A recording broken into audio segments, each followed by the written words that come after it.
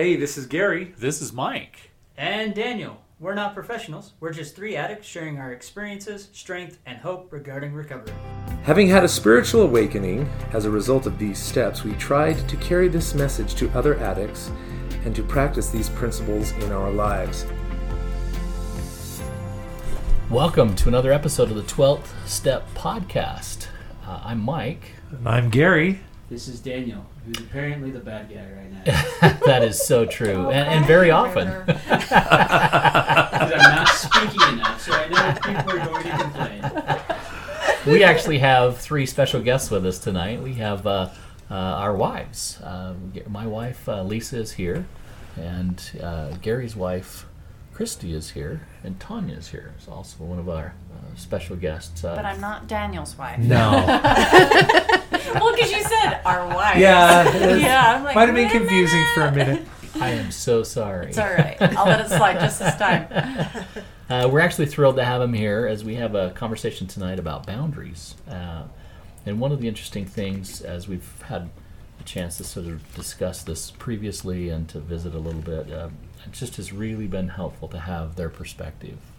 I think all of us admit that, from an addict's perspective, we understand these things from one perspective. So to have the spouses of addicts here is really, really helpful. Let's talk for just a minute about the concept of boundaries. We've actually issued a couple of episodes regarding boundaries. And we've had a lot of feedback. We have had and even had some good questions. So it's an important topic that a lot of people want to have some more information about. Yeah, it's actually one of our most popular podcasts to this point. So popular at this point. I think that's fantastic. So there are those out there who are recognizing the fact that addiction is nothing more than a boundary problem. And so it's interesting to hear. I'm curious to hear from your perspective, what do you consider boundary-related issues in regards to addiction? I have a thought that I'd like to throw out before we start. Sure. I'd like to start out with something that I think a misconception of a boundary. Okay. I think a boundary is a consequence. I don't necessarily think it's a punishment. All right? Absolute truth. And I think that as an addict, if you get into the mindset that if you had agreed upon boundaries and then, whatever action you took that had a consequence of this happening, that's a result of your actions. Right. You're not being punished. You knew what was happening. It's just the natural outcome of what you chose. And I think that if you can start looking at it that way, in fact, I think healthy boundaries are the tools we use to have healthy relationships. Absolutely. Regardless of what the relationship is or how intimate it is or whatever it is. So let's talk about some... Fences make good neighbors. Yeah. The key thing you did there is agreed upon. I know as an addict myself, if I didn't agree to it, that immediately set in resentment. So you definitely have to think about it and agree to that boundary. For sure. I'm going to disagree with that for just a minute. Okay. And I'm interested in hearing Lisa's perspective on this. And part of the reason why is because there are things that need to be, that boundaries need to be in place in order for her to feel safe. And I hope she whether you like it or not. Whether you like it or not. That's right. And some of those ended up being, I remember very distinctly when we put some controls on my computer at home. And I felt lots of times it's this idea of I'm 56 years old and a grown-ass man. Last thing I need is a monitor on my computer of some type. And yet, when I was willing to sort of let go of that particular thing because it was important that she felt safe. So I'm interested in hearing her perspective on some of these things. So before we jump too far away, Daniel, why... Let's hear what it is that makes you say that maybe we need to define some terms or have a better understanding. Well, we can use Mike's example. When you finally let go, you accepted that. You agreed to that condition, that boundary. When we're not agreeing to that, then we have this mindset that it's a punishment and then we're fighting against it. So, I think that's an addictive mindset. Well, it is. I think that's a very addictive mindset. And until we come to the conclusion that... look, we're going to have to do whatever it takes to help them feel safe, then we don't fight it anymore. I'm going to spend some time thinking that over. Okay. just to Go make ahead. sure. I'm going to try to punch some holes and make sure that we're throwing out some good information. Sure. Hearing from you all. Boundaries. Boundaries. I guess something that I heard through a pornography conference, he said, I'm going to try to get this right. He said, I am not willing to sacrifice myself to meet someone else's needs. And as I really thought about that, that's what a boundary is, right? I mean, through all these years living with the narcissist, it was always about trying to keep the peace. It was always about trying to make sure that he was happy and to try to not have contention. And to, you know what I mean? I didn't really understand what a boundary was. So to hear that I don't have to completely sacrifice myself and my safety and my sanity and my feelings and my needs to meet yours.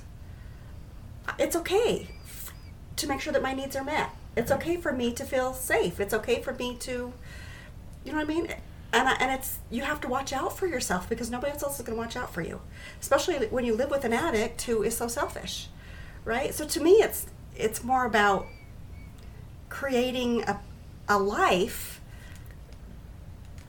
where you matter. Yeah. And where you can feel like you matter and where your feelings matter and your needs matter. You have a voice. And you're not completely crushed by someone else doing everything because someone else needs you to do that. You know, you got to set a boundary there. You know what I mean? That's what it is to me. No, you go ahead, No, Tanya. I was going to say boundary. Define that. Like, Yeah, that what is- was a whole new word for me. I was like, okay, so there's like laws and rules in life and things like that, but a boundary in a friendship or a marriage or relationship of any kind, like what does that mean? So that was a really hard concept for me to wrap my brain around, that I can say no. Right. Right. Right. I don't have to sacrifice a piece of myself to appease you, and if you throw a fit about it, I don't have to even then cater to you. So a boundary, I had no idea what that even meant, and to keep me safe. What does that mean? I think most people don't get that at all. Like still, that is the hardest concept I think in our wives group that we have. And still to this day, in my 8th round of wives group, as a mentor, people can't wrap their brain around that I can actually have a boundary, whether it be emotional boundary, sexual boundary, physical boundary. No one gets that. Interesting. The one thing that I appreciated was, because I was so blindsided and I was so lost. So I really relied a lot on our therapist. And we actually met with him to set up boundaries. Yeah. And, you know, and I have down... It's a great idea. I Yeah, didn't think of it that. is. Yeah, we did, and that was one of the things that. So I have written down here: the boundaries are to keep yourself safe, and you know, and from my point of view, that's me. But at the same time, it's keeping the addict safe in the So what I'm thinking of. So there were times when Gary would want to get intimate, and I did not think he was coming from a good place, that I was being objectified, and that he was acting out with me. And you know, and I brought that up to Shane, and he's like, well, then call him on it. You know, if you're feeling like you're not in a safe place, or you're being objectified, then you say no. I don't think. And you have a right to say no. Yes, You have a you right do, to say no. but I Right. never felt like I could say it to him. To like, you know, I don't think you're coming from a good spot. You know, time out. And do you know what's interesting? Until we had that conversation, it didn't occur to me that I could use her to act out with. I'd never thought of it that way. And until that boundary was put into place, it's like, oh, she's got something there. I really need to think about that. You know, and I think as a result of that, I mean, that was a huge blessing. That changed a lot of things. But I couldn't. that didn't even occur to me until we had that conversation. I don't think it occurs to any new husband sort of heading into a marriage. I think at least those of us who experience addiction, I know in my own world, I guess I had in my mind that literally as soon as she said I do, that all bets were off. I mean, I was going to put a pole in our bedroom and everything that, ever I could ever dream up that Set was going to whatever you wanted, right? Exactly. Yep. And that I had this willing partner that was going to be, completely at my disposal, if you will, whatever it is I could dream up, whatever it is I could think of, and she would be right there by the side of me saying, yeah, let's do it and let's go do this. And I didn't contemplate any kind of boundary in any of that. And so those were some of the biggest challenges, I think, from an addictive perspective that I needed to wrap my head around. And it was only in terms of recovery that really I had the first thought that, wow, she has a choice in this. Mm-hmm. That was news to me. That was really sort of, and I don't know why I never thought of that. Or she might think differently about That's this. exactly right. Well, and you don't think of that being, No. I'm sure, in your position, Right. that we have a voice, us as the wives, we have a say, we have an opinion, we have a moral compass about us too, Right. that we have a right to say how we feel and what we're Mm-hmm. comfortable with and whatever. It doesn't automatically mean we're a prude or whatever definition you want to put there. It just means that we have a right to say no or yes whenever, and not just about sex. It can be about anything. And I think that's the boundary tricky part about those, is that people don't really know what, okay, can you give me specifics? I need specifics. I need Right. specifics. Mm-hmm. So say as simple of a boundary in our case, me and my spouse, is he can't go to the store alone. Okay, and that was something that we set up right at the very first. He can't go into the restroom with his cell phone. We have to have certain passwords and things like that. So, and to me, it goes back, if you don't have anything to hide and you're willing to work on this relationship, you won't get pissed, you won't get mad, and it's more to keep me safe. It's Yes. not I'm trying to be controlling, I'm not trying to put all these restrictions or whatever. It creates that honesty, that openness, that love, that trust, and that I am the Right. most important thing, Right. not his addiction, Right. not himself. That selfish-based thinking is what's driven this whole thing. So it's okay to let that go and make it be about me for a change. So Don't let me forget. I think I figured out what Daniel's saying. Great. well, if you want. Well, do you know what? Now, I'm Daniel's sponsor, and so he confides a lot of stuff in me, and I understand the situation pretty well. And as you were talking, it occurred to me that a lot of things were put on him and called boundaries when really they were attempts to control. Sure. All right. So I'm thinking that that you're thinking of boundaries I'm as meddling at the water.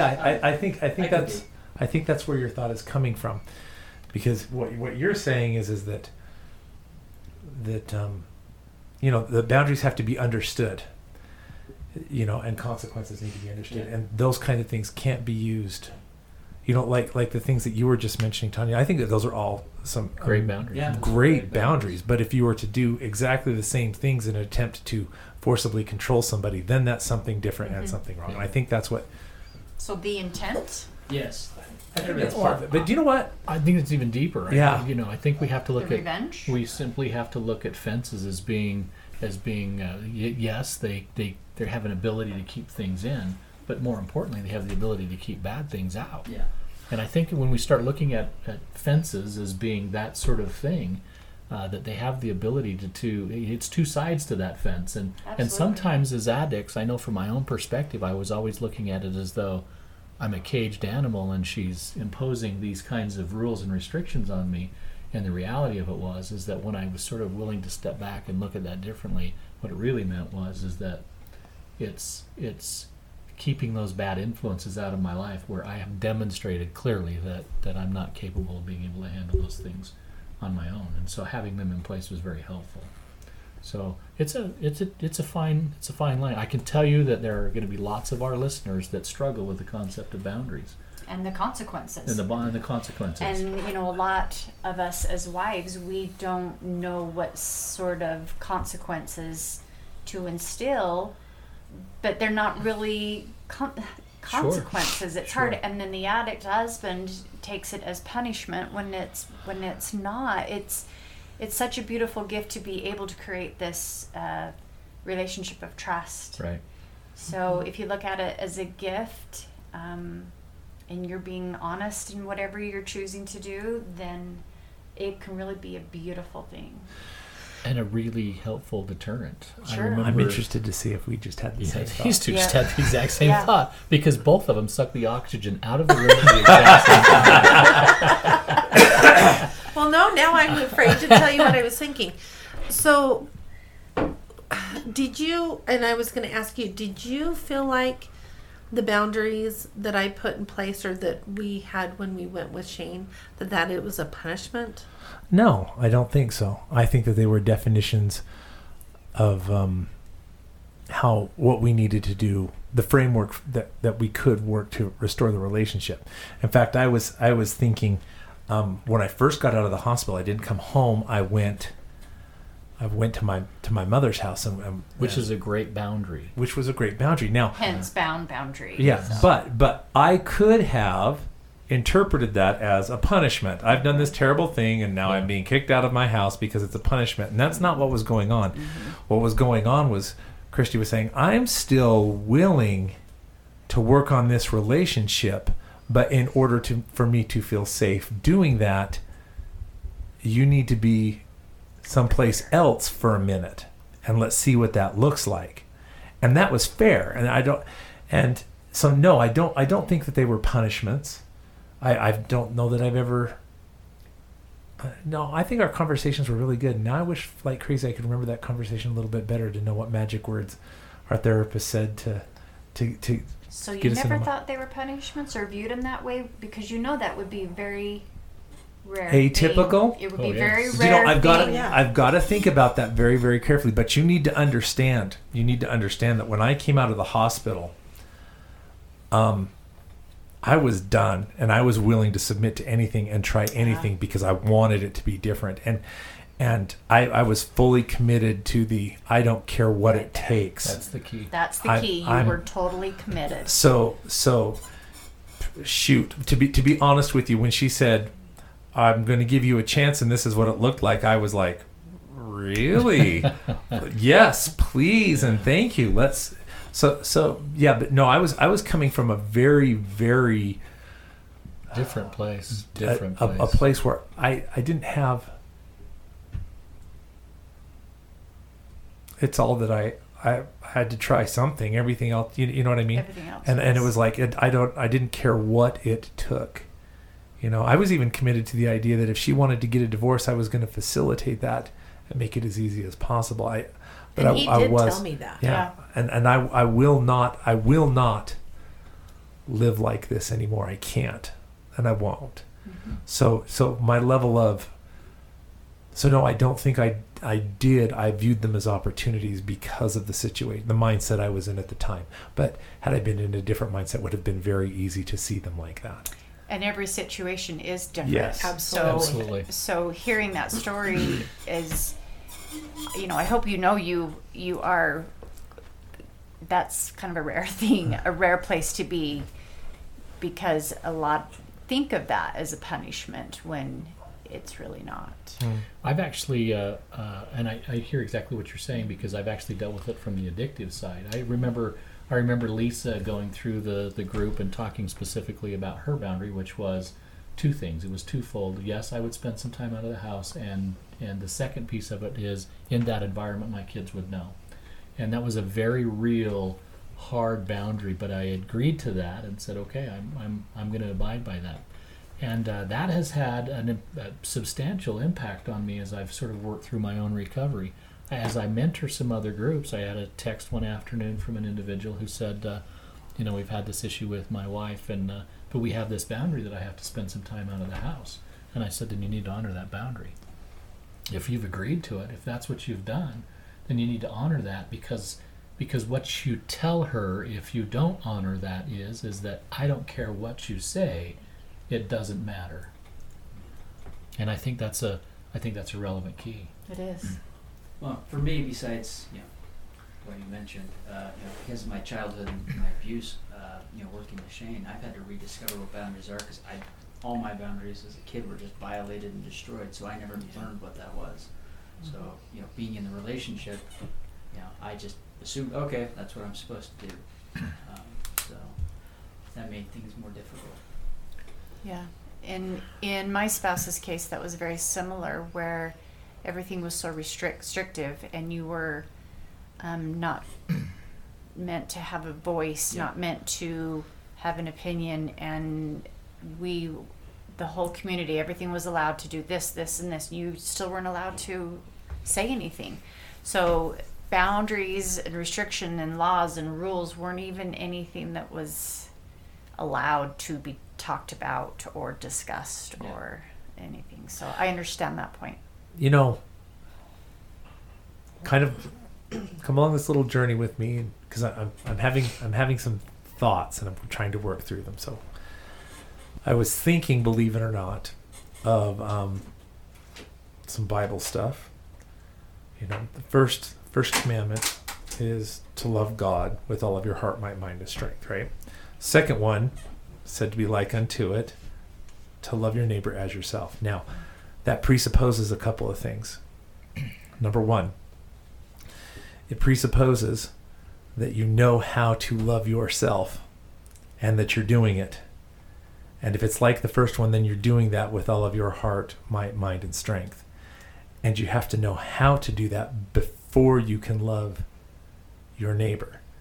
So in order to have healthy relationships with other people or your neighbor, you have to know how to take care of yourself. You have to know how to love yourself and how to take care of yourself. You following my thinking? Sure.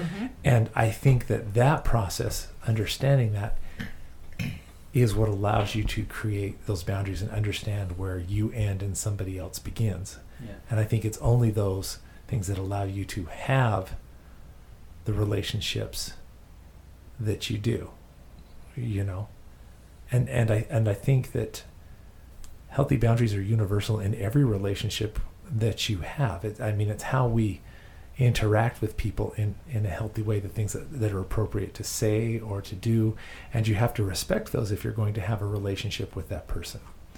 So when you are trying to establish healthy boundaries with your spouse, I think what you're saying is if we are going to have a relationship with each other, you need to understand that I have to take care of myself, and you have to take care of yourself, and then you have to define where the line is and what that looks like. Does that make sense? Yeah. Absolutely.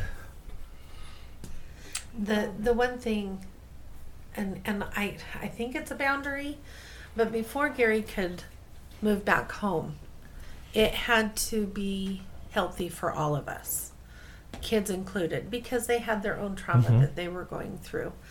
And so, we had that conversation with the kids, and we met as a family with our therapist, and and so that was a huge boundary.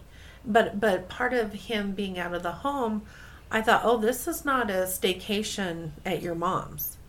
You will be here to help deliver newspapers in the morning. You will, help with homework. You'll do everything that a father is supposed to do. Right. Absolutely. You just will not sleep here. And, and to be honest, I was very surprised that not only did he show up, but he was 5 minutes early from the time that I gave him, because everything ran on his schedule. If he didn't want to do it, it didn't get done. If it, and that's kind of how we had always been very unhealthy, but I didn't have a voice. I only had a voice if it's what he wanted. And so it was nice when with that boundary in place to know that he respected that and respected me and the kids, because they were thrown into this just as I was. But they probably even had it a little bit worse for the fact that I tried to get them into a crisis counselor. And so I had prepped the kids, please, discuss, this is your time to talk to them or to him. And the therapist didn't want anything to do with them. He wanted to deal with me. And I told him I already had a therapist. And that actually did more damage to my one son. He was angry at me because he felt like it was my fault that the therapist was focused on, with me instead of them, which was not either one of our faults. It was the therapist's fault. And as much as I love our therapist, I've had some bad experiences with therapists, with some other therapists. And so you have to find that one that absolutely you can trust. And it may take a time or two to find one. But yeah, I mean, it's very important to find a good therapist. And I would say important to find one that's trauma trained. Yeah. Oh, yes, absolutely. Right. It's like buying shoes. They look great on the shelf, but until you put it on your feet and walk around in it for a minute, it just doesn't fit. Well, my initial therapist helped me through the crisis. He was, I was put in touch with him. And so, in fact, I went immediately to his office. I had an appointment after I met with Gary and his therapist that morning. And anyhow, I went, and my whole life that I knew, I just found out not only was my husband suicidal and tried to commit suicide and all this kind of stuff, but he'd been a sex addict for how many years and had been unfaithful. And I was to digest. Yes, and I was lost, absolutely lost, because everything that I thought I knew, I no longer knew. Mm-hmm. And so he was great in that aspect. But when it came to dealing with a sex addict, he was not giving me correct guidance. And it didn't feel right.